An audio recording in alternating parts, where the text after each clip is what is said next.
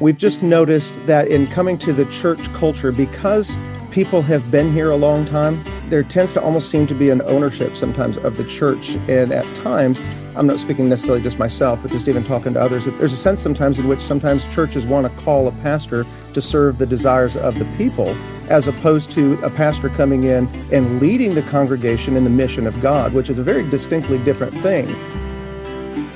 From Tri-State Bible College and the Appalachian Ministry Institute, this is the Level Paths Podcast.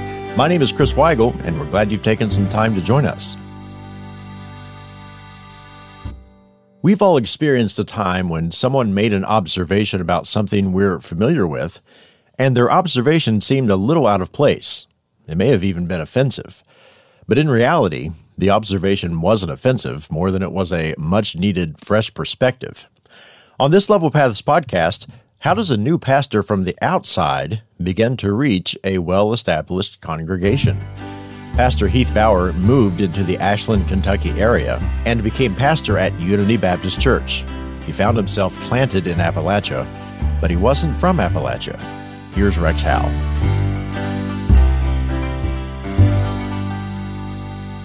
Welcome, everyone, to the Level Paths Podcast. My name is Rex Howe. I'm privileged to serve as the president of Tri-State Bible College in South Point, Ohio. I'm here with my friend, Dr. Matt Shamblin, who serves as our Appalachian Research Fellow and on the adjunct faculty of Tri-State Bible College. Brother Matt, it has been a stunning day in Appalachia. The weather is gorgeous. How are you today? Man, I'm doing well. It's been so busy. I feel like I'm running from one place to another. It's been a busy few days, but that's just the way that it goes as we're heading into summer and trying to get things prepared for that to be as effective evangelistically as we can. So it's been a good day. It's a beautiful day. I'm excited about our guest. As we were thinking about who to have on our podcast, one of the guys that came to my mind was my dear friend, Heath Bauer. He's a dear friend, but he's a new friend. And he's a pastor here of a local church. It's actually the grandmother church of the church that I serve. It's actually the grandmother church of about every church in this region. And so I want to introduce you to Heath Bauer. Heath's the pastor of Unity Baptist Church. Heath, how are you doing today? Doing far better than I deserve. We're doing really well over here. You know, one of the reasons that I wanted to have Heath on was not just because of his ministry experience, but because he's new to Appalachia. And I thought, while Heath is new to Appalachia, he can give us a perspective on Appalachia that we otherwise wouldn't have. So Heath, tell us about yourself. Tell us who you are. Tell us about your family. Well, I just want to thank you for this podcast, by the way. I've been binging it. It's been a wealth of information, just a goldmine for people who are coming into the area and really green and trying to learn and discover that, you know, all of America isn't the same. And even there's differences even between here and the Midwest. But anyway, it's been wonderful. I grew up a little different, a little ways from here. I still grew up in a small rural context. I grew up in a little town called Clear Lake, Iowa. The only thing people know it for is we killed Buddy Holly and Richie Valens, Big Bopper. The day music died is about 1.5 miles in a cornfield from my house. It was a very small rural community that I grew up in, but it had some good summers out by the lake.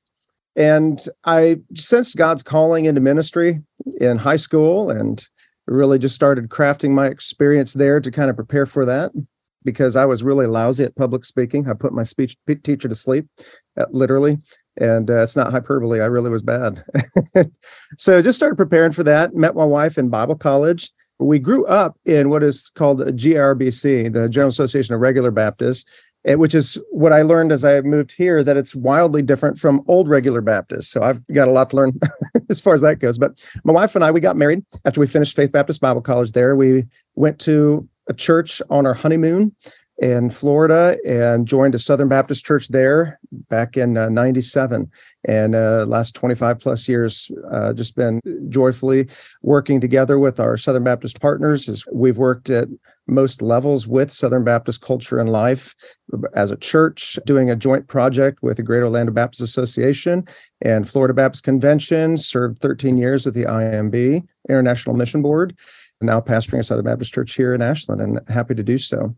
My wife and I have been married for about 27 years, something like that. So we have 3 kids. They're all grown, and one is married, having our first grandchild this September. So our heart is full. Life is joyfully abundant, thank God. So tell us a little bit about your ministry calling. How is it that you ended up at Faith Baptist Bible College? Tell us about that calling. Well, growing up as a kid, all I ever knew was that you either went to the GRB church in town, which was a Baptist church, or if you didn't go there, you went to Lutheran or Methodist church or a Catholic church. That's really all we had. And so that was the only circle I knew. And so it just made sense growing up to go to the GRB Bible College. That was 2 hours from home. And so ended up going there. But I just really sensed that I was trying to find a way to earn a lot of money as a kid. I grew up very poor. There were 9 kids in the family. And when I say poor, I mean, like, my dad didn't believe in welfare and we struggled. I mean, we didn't have food. I would rescue school food from the lunchroom tables to try to have something to eat that night, kind of poor. And so as a kid, I did not want to grow up that way.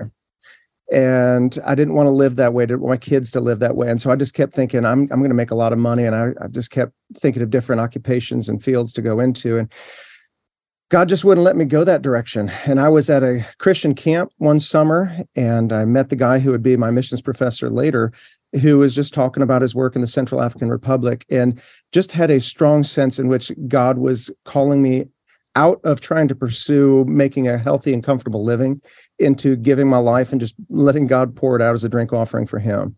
And so I started where I knew to begin. That missions professor is really influential in my call to ministry. And so I joined with a double major in Bible and missions. Once I finished that, I just still didn't feel prepared for ministry. So my wife and I, after we finished a missions apprenticeship, we moved down to Orlando, where a church down there, the First Baptist Church of Central Florida, they wrote us after we visited them on our honeymoon and said, we'd like you to consider after college coming down here, being a member of our church, and we will underwrite your MDiv. And I'm ashamed to say I didn't even pray about it. I was like, yes. We just moved to Orlando, joined the church, and the pastor there, even though it was a big church, mentored me, took me under his wing, really shared with me how to be evangelistic, how to do ministry, counseling. I did hospital visits with him. He took me everywhere. And I just owe a great debt of gratitude to that church and that pastor for really bringing me to where we are today and preparing me for ministry. So how is it that you went from Orlando, Florida to service in foreign missions? I think it's such an incredible calling to go from, really the nations, that's in Orlando, Florida, to the nations from Orlando, Florida. So maybe you could tell us a little bit about that. Well, I always had a heart for ministry overseas. I was a missions major after all. But my professor said, don't try to do overseas what you haven't done in America. If you're not sharing the gospel here, don't make your first ministry experience in a foreign context. He says, if you haven't discipled people here, don't go over there yet. If you're going to help pastor there, you might want to try learning how to pastor a church here. And so we just kind of dove into stateside ministry. I got my first ministry as a minister of youth and music and evangelism and discipleship and children. And it's how it is with a small church. You have a 2-staff church, and really got to experience a wide variety of ministry there. I was able to serve as a lead pastor in a church plant, a cooperative effort between GOBA and the Florida Baptist Convention. And it was after we had been doing that for several years that I felt like, how much more experience do I need here before we take this overseas? And I had an increasing burden to go overseas. I wasn't sure at that time where to go. The only thing I knew is, being a Southern Baptist, I said, well, let's go with the Southern Baptist Arm of Missions. And so we joined the International Mission Board. And from there, really began to focus our efforts. I knew I wanted to be in Asia somewhere in the 1040 window. God was just really active and at work there. And so we applied with the IMB. We were accepted, and really was just praying about an opportunity to, my heartbeat really overseas was to do discipleship and pastoral training. And so that's really what we focused on. And as we looked at where in that 1040 window is that most necessary, China really rose to the top very quickly. There's a lot of believers in China, more than I think anybody has any concept. The thing is, we don't always know where they are. They're not very organized because they have to be underground. Now, there's a few more organized networks on the East Coast, but especially where I was working in Yunnan province, they were very disorganized. We worked very hard at helping them to develop discipleship training resources and starting pastoral training centers. And our team worked together to start a full-time seminary there in our city. And so that's kind of how we ended up there, and really what our heartbeat and passion was in working overseas. Well, I know Rex is going to want to jump in here quickly to the connection of Appalachia and all that. I wanted to point something out. When you talked about GOBA, that's the Greater Orlando Baptist Association. That's led currently by our friend Tom Cheney, who served Calvary Baptist Church in Morgantown, West Virginia. And you said that was a relationship between GOBA and the Florida Baptist Convention, which at that time was led by the great Dr. John Sullivan, who is from West Virginia as well. We also bring up the IMB president. Well, that's right. Right now, the IMB president is Dr. Paul Chitwood. If you follow Dr. Chitwood on Twitter, you'll know that he is often hunting and riding four-wheelers. But he's not really from Appalachia. He's from Eastern Tennessee, or we could say way Western Kentucky, but he's rural nonetheless. And so I just point that out to say, hey, all these rural people, whether you're a rural person from the Midwest or a rural person from Appalachia, God can use you to impact the nations. But that's exactly what we find when we look at the disciples, rural people impacting the nations. None more rural than Abram, called from the middle of nowhere for God to bless him, and through that bless the nations. And so, Rex, there's deep roots in rural right here with our brother Heath. I know you're going to want to talk to him about his call to his place of service now. Yeah, I'm really interested to hear this story, Pastor Heath, about where you were. So take us there, and then the calling to Kentucky. So tell us how that transition came about, and then what were your first impressions? What have been your first impressions? Well, the transition from overseas to where we are today is a longer story than we have time for. Suffice to say that COVID really kind of started a lot of things for us. My wife came back for a funeral, and Malaysia borders were shut down at that time. We were in Malaysia working with the Chinese there. I came down with a gangrenous gallbladder, nearly died in the hospital there, and was flown home to the U.S., to finish my care. And we came to a place where we knew that we weren't going to be able to go back. We weren't going to be able to serve in the way that we were. And I had for years desired to work on a terminal degree as well. And that's very hard to do in a foreign context. And so we just realized very quickly that through a number of different things, God was closing that chapter of our ministry down. And we began to just pray, God, what now? We're here in the States. I could do seminary full time and, work on a terminal degree, but I really never felt led to not be continually doing ministry. I'd rather be doing ministry and slow boat the education than to not be able to serve God's people here. And so we began to just pray, would you have us to do? And I just have a real heart for discipleship and for preaching and training. And so we began to just pursue, what opportunities do you have for us, Lord? And so we started looking through the various avenues. At the Southern Baptists have a very organized system of churches being able to kind of present their needs. And so we just kind of looked through the opportunities there and just started praying through and researching and praying. We spent months, honestly, just looking over and praying through things. And this one just kind of came out of left field. We weren't expecting to even look at this at the time, but I had a really great conversation with the search committee and told them we had a couple of churches that were very serious about us and wanted to talk more. And I said, we haven't, made any commitments or anything, but they were looking at us. But as I conversed further with the team, I ceased communication with the other churches. I just really sensed from them an unusual desire for the Word of God, an unusual desire for missions, for evangelism and discipleship.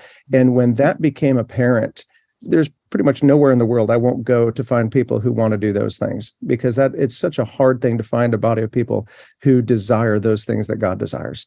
And so we just felt in our conversations with them that God was leading us to come here and to work alongside of these brothers and sisters here, to continue the great mission that God has called all of us to, no matter what part of the world that is. And for the Jews, Appalachia is the uttermost parts of the earth. So we're still in uttermost parts of the earth ministries, as far as I'm concerned.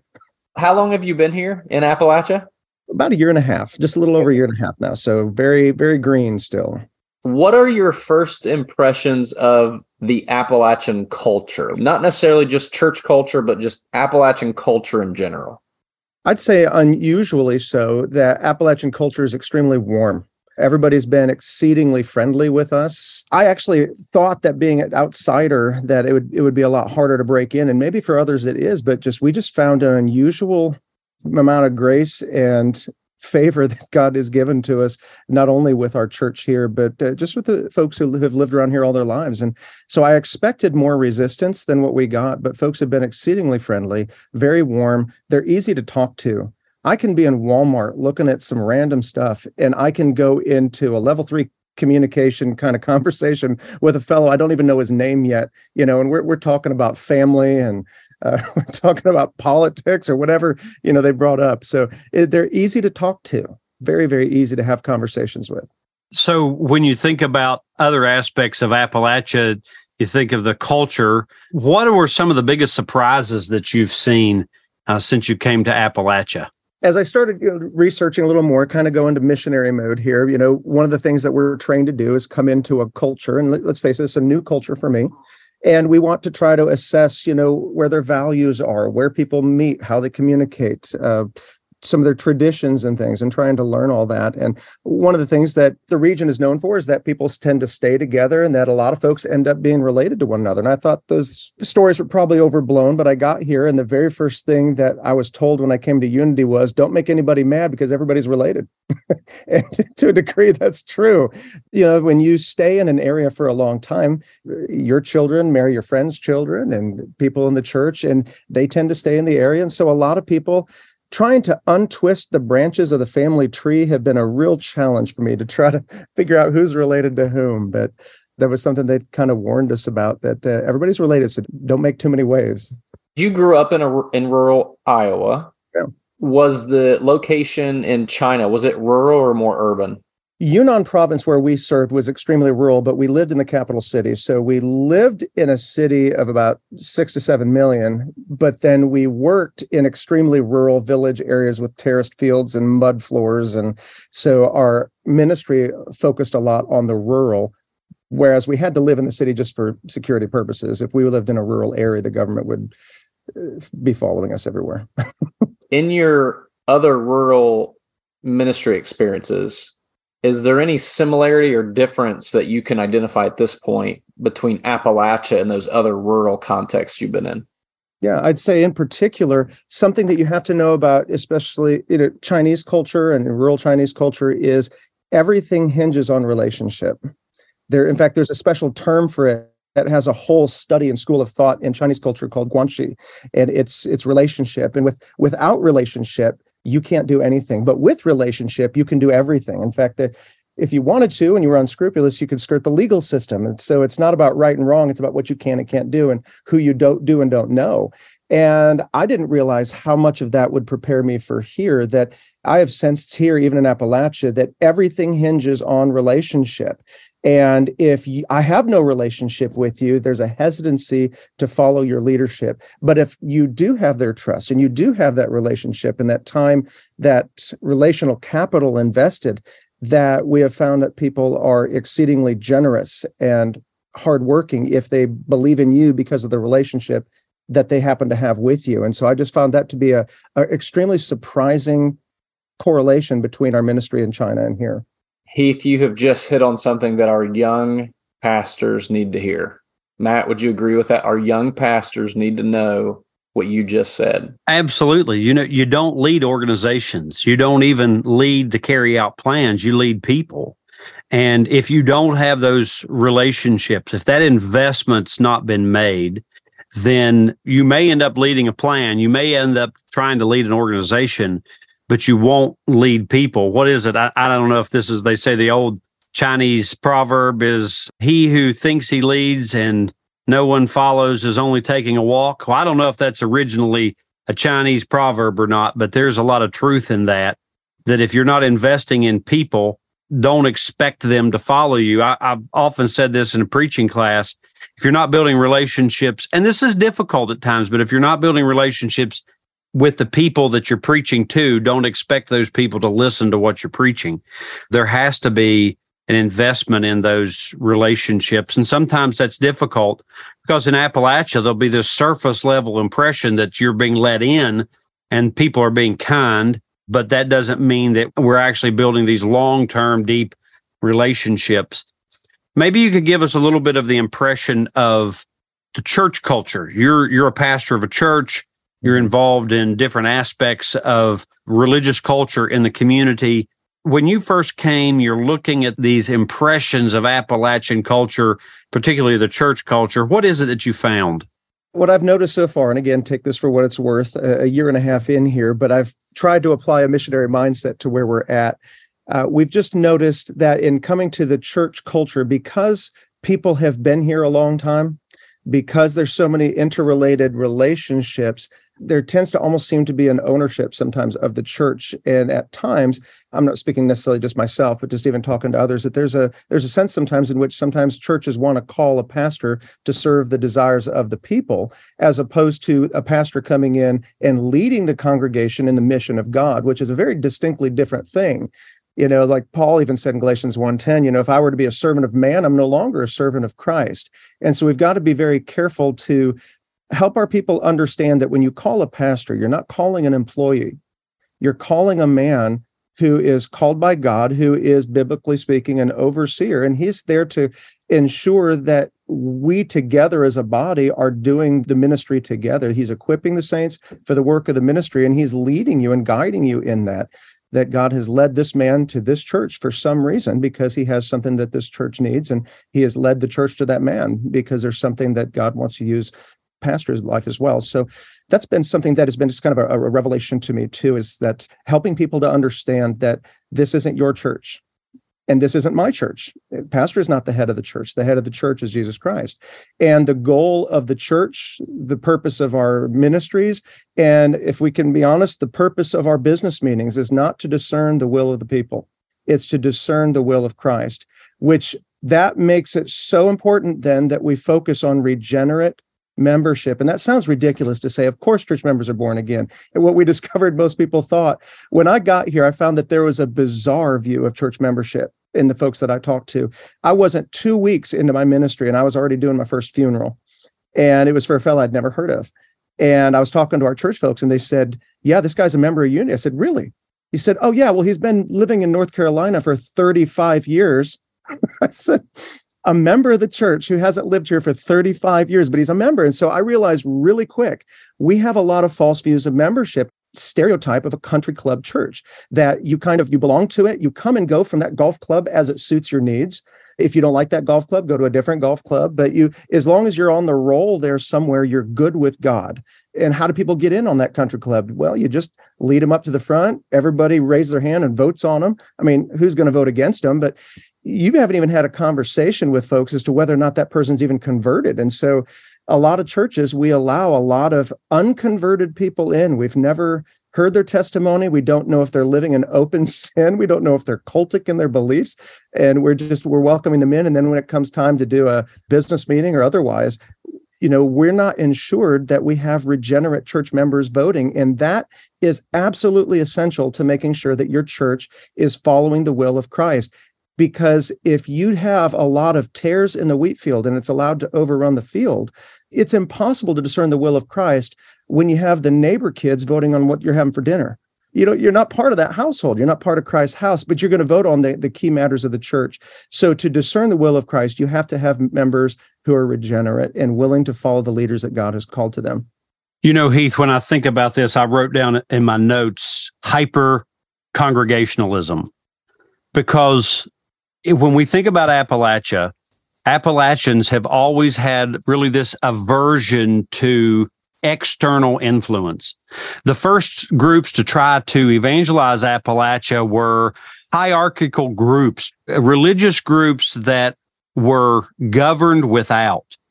And the ones who made the biggest progress in evangelizing Appalachia really was a group that also was governed without, the Methodist, but the way that they did it was raised up preacher boys from the community, and those preacher boys evangelized the community. So there was already buy-in. But because of the coal companies who, again, from without, and often the way that Baptists moved into Appalachia was that the Baptists were most cooperative. Can you imagine this world where Baptists were the most cooperative group? I can't imagine how obstinate the other groups had to be. But anyway, that's a side note, that the Baptists were the most cooperative group. So what happened was the co-boss would be over the church, and if the pastor started preaching something they were leading contrary to this authoritarian role, they'd just bring in a new pastor, bring in a new role, a new church, and that's how the Baptist ended up in Appalachia. But I think that we've seen this evolve into this hyper-congregationalism, which ultimately has a lot in common with democracy. It's mob rule, whoever has the biggest vote. And that's not what you find in Scripture at all. I believe in congregationalism, but that doesn't mean majority rules. That means that the people of God are led by the Spirit of God according to the Word of God to discern the will of God. That matters incredibly, to discern the will of God. Heath, you said something that I can't not repeat. You said there's a desire often to call a pastor to serve the desires of the people. Could you speak on that just a little bit more? Certainly. I mean, anytime a pastor comes into a church, there's certain expectations that aren't always necessarily communicated in the abundance of the search committee conversations. There's a big difference a lot of times between the search committee conversations and, what you're actually discovering on the ground. So you discover very quickly that everybody has a desire for the church and for the pastor. Everybody has kind of their pet projects, their desires. For some people, short sermons is what they're most interested in. Pastor, around here, we preach, 25-minute sermons or 30-minute sermons, or around here, we get out by noon, or we get out, or other people, it's the temperature of the sanctuary, or other people, it's a certain ministry. We need to do this ministry. We've always done it. It's tradition. And we've always done it this way. And so there's an expectation that you're going to come in and you're going to change nothing, but lead them into an unparalleled period of growth. And I think it's a ridiculous expectation sometimes that they don't really realize what they're asking for. It's not that they're searching for the truth. They're searching for validation. Tell us that the way we've always done it is the right way. But when you do what we've always done, we want you to do the same things that everybody else has done, but lead us from decline to a place of progression, bring us back to the old days, the glory days, and bring us back to those good old days so we can look back at these old pictures with full pews, back when American culture was, a lot more friendly toward the Lord as well. And so there's just these expectations that aren't necessarily communicated initially, but it becomes very clear over time that those expectations are there. And while everybody acknowledges that things need to change, nobody wants their part of the ministry to change. It has been a challenge to help folks come to a place of understanding. The most important thing about a church is its blueprint. Why do you exist? And for a lot of people, their blueprint is tradition. Their blueprint is experience. Or their blueprint is a previous pastor, and their name and their word becomes gospel.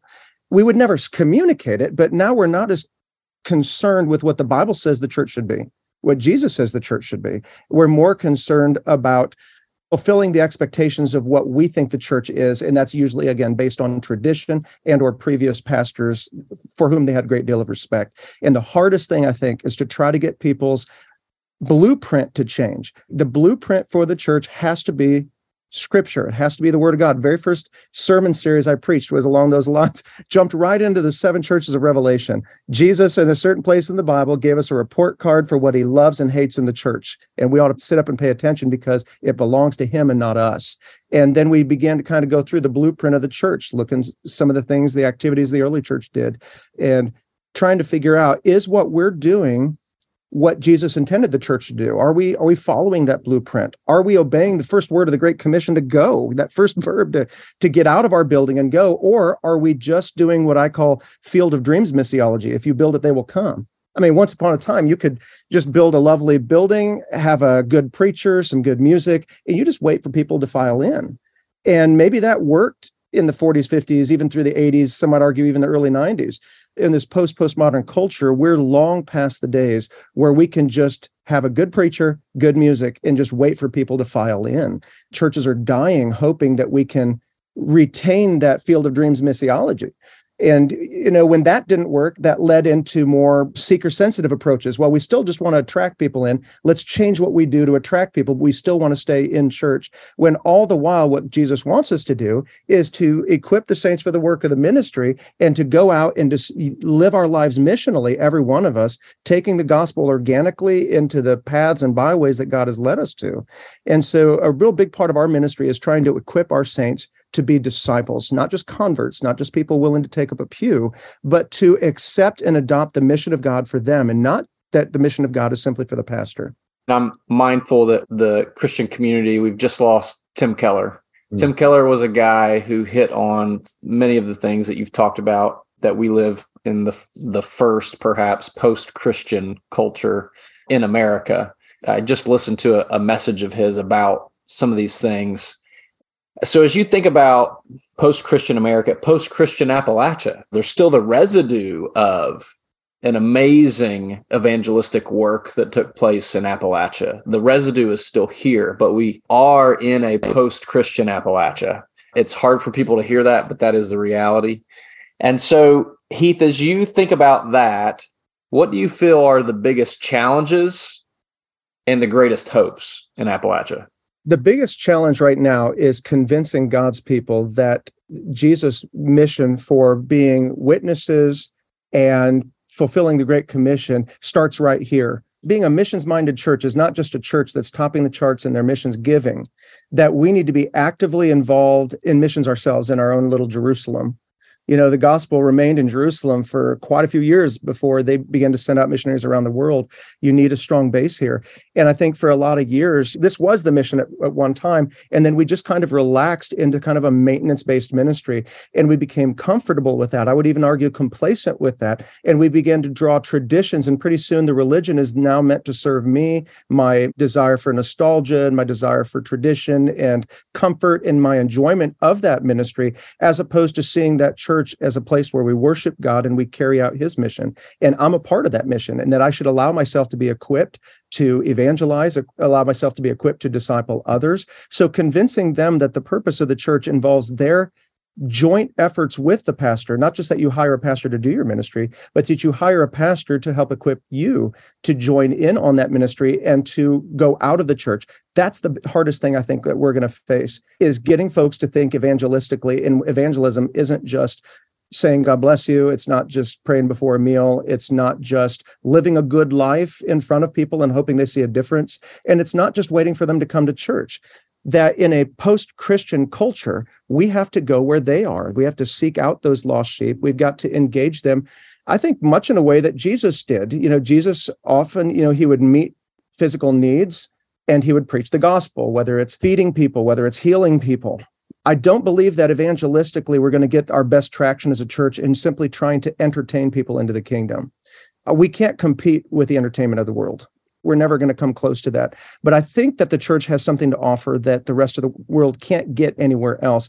And that is people that genuinely love and care about the people who are hurting enough to reach out to those hurting people and to figure out, look at our community and just ask ourselves a question: what are the hurts and needs in our community? And how can we as a church, with what we have right here, we can't do everything, but we can do something. What are the hurts and needs in the community that I live in, and how can we help meet those needs? And not just for the purpose of humanitarian efforts to pat ourselves on the back and say, wow, I'm a good person that I gave people food or we did something else, but to use that like Jesus did as a vehicle for the gospel. The reason I'm feeding you, Jesus said, is because I'm the bread of life. For me, that's going to be one of the hardest things, is to convince people that you are part of that mission of Christ, that he has called you, like he has called a pastor, to represent him on earth, to be a light, to be a witness. All of us are witnesses. We're either good witnesses or bad witnesses. And so God has called each one of us into that mission, and to take that seriously enough that we're willing to even set aside some of our personal desires and not get so busy trying to make a good living and a comfortable living and take our kids to 15 different sports events. And we get so busy doing our life that we forget that I'm called for a brief period of time on earth. I must work, like Jesus says, while it is day, because the night comes when no man can work. That is your birthright as a Christian, is to be involved in this eternal ministry. That's the most significant thing you're going to do, not just that you provide your family a comfortable living. I think that's some of the hardest things that I'm running into and trying to help folks understand that. Heath, that's one of the biggest dangers that I see right now as a pastor, is that you've got these committed Christians. They are committed Christians. They love Jesus. They walk with Jesus. They read their Bibles. They attend church. And yet they've become preoccupied with leisure. We're going on vacation, preoccupied with sports. We've got to have them involved in every team possible. And the priorities, ultimately, that theology has not transferred into life priorities. So when you look at Appalachia, new to Appalachia, what hope do you see? I see a number of things for reason we should have hope. We still live in a community that we do have some advantages in that when we share the gospel, for most people, there's still somewhat of a foundation there. They're aware of God. They're aware of church. Most are aware of Jesus. The problem is a lot of our people that we're reaching out to already think they're saved. I prayed a prayer. I walked an aisle. I threw a stick in the fire. I did something, and somebody wrote in the flyleaf of my Bible, I'm good. And while that's a negative thing, the positive thing is they're still aware. There's a foundation. There's an appreciation and a respect for the Word of God, I think. I think there's a respect for church. I think that a lot of the people that I've talked to will still positively identify the church as a good thing. And, that wouldn't be the same case if I was talking to folks in Seattle. And so I think it's good to build on that somewhat of a foundation that some folks still have, the respect that they have, capitalizing on the fact that we are a communicative people. We're good at conversation. We're good at approaching people and having warm, loving conversations. I think so making sure that when people come into our churches, that we're also being warm and friendly is important, but also using that warmth to begin conversations outside of the church, like Jesus did in John 4 with the woman at the well, and having just conversations, normal conversations with people, and that lead to spiritual things. There's a lot of good things with Appalachia. I found that they tend to have at least the folks that I've talked to, they have a high view of the Word of God. They really want to know what God says. Now, when you say what God says, sometimes it's going to take them a time or two to believe that that's really what God is saying. But in their hearts, they know that it's the Word of God. They know ultimately that it should be followed. Sometimes it's going to take some real convincing. No, that's really what the text is saying. Despite what we've always done, this is what God is calling us to. For our pastors, I want to commend to them the book, The Unsaved Christian, Reaching Cultural Christianity with the Gospel by Dean and Sarah. It's really a very approachable book, but he talks about this very thing, talks about it really from more of the Bible Belt perspective. Appalachia is not the Bible Belt, but Appalachia has much of the same problem, trying to reach people who believe that their names are on a church roll, and because of that, they believe they're right with God. Heath, man, there's been so much brought up here. I have notes after note after note of things that I wish we had time to talk about, but we don't. And so I really, brother, appreciate you. Heath's knowledge of the Bible is so impressive. I'm so grateful for that and his ministry here. Brother, thank you so much for coming on the Level Paths podcast today. Thank you. It's been an honor. Being content with the way things are and happy with how we've always done things around here brings a level of comfort. The problem is, God hasn't called us to be comfortable. Sometimes the discomfort comes in the form of a pastor who God has called to light a fire in a congregation. If your ministry is experiencing these kinds of growing pains, let God work. Don't get in the way. And if you're the one who was called to a new place and you're not sure how to effectively minister, reach out to the Appalachian Ministry Institute. Tri-State Bible College and the Appalachian Ministry Institute exist as a resource. No matter what need you may have, Rex Howe and Dr. Matt Shamlin want you to reach out to them today. Rex Howe is the president of Tri-State Bible College, and you can contact him by email at rex.howe@tsbc.edu. And you can reach out to Dr. Matt Shamlin at the Appalachian Ministry Institute by email, matt.shamlin@tsbc.edu.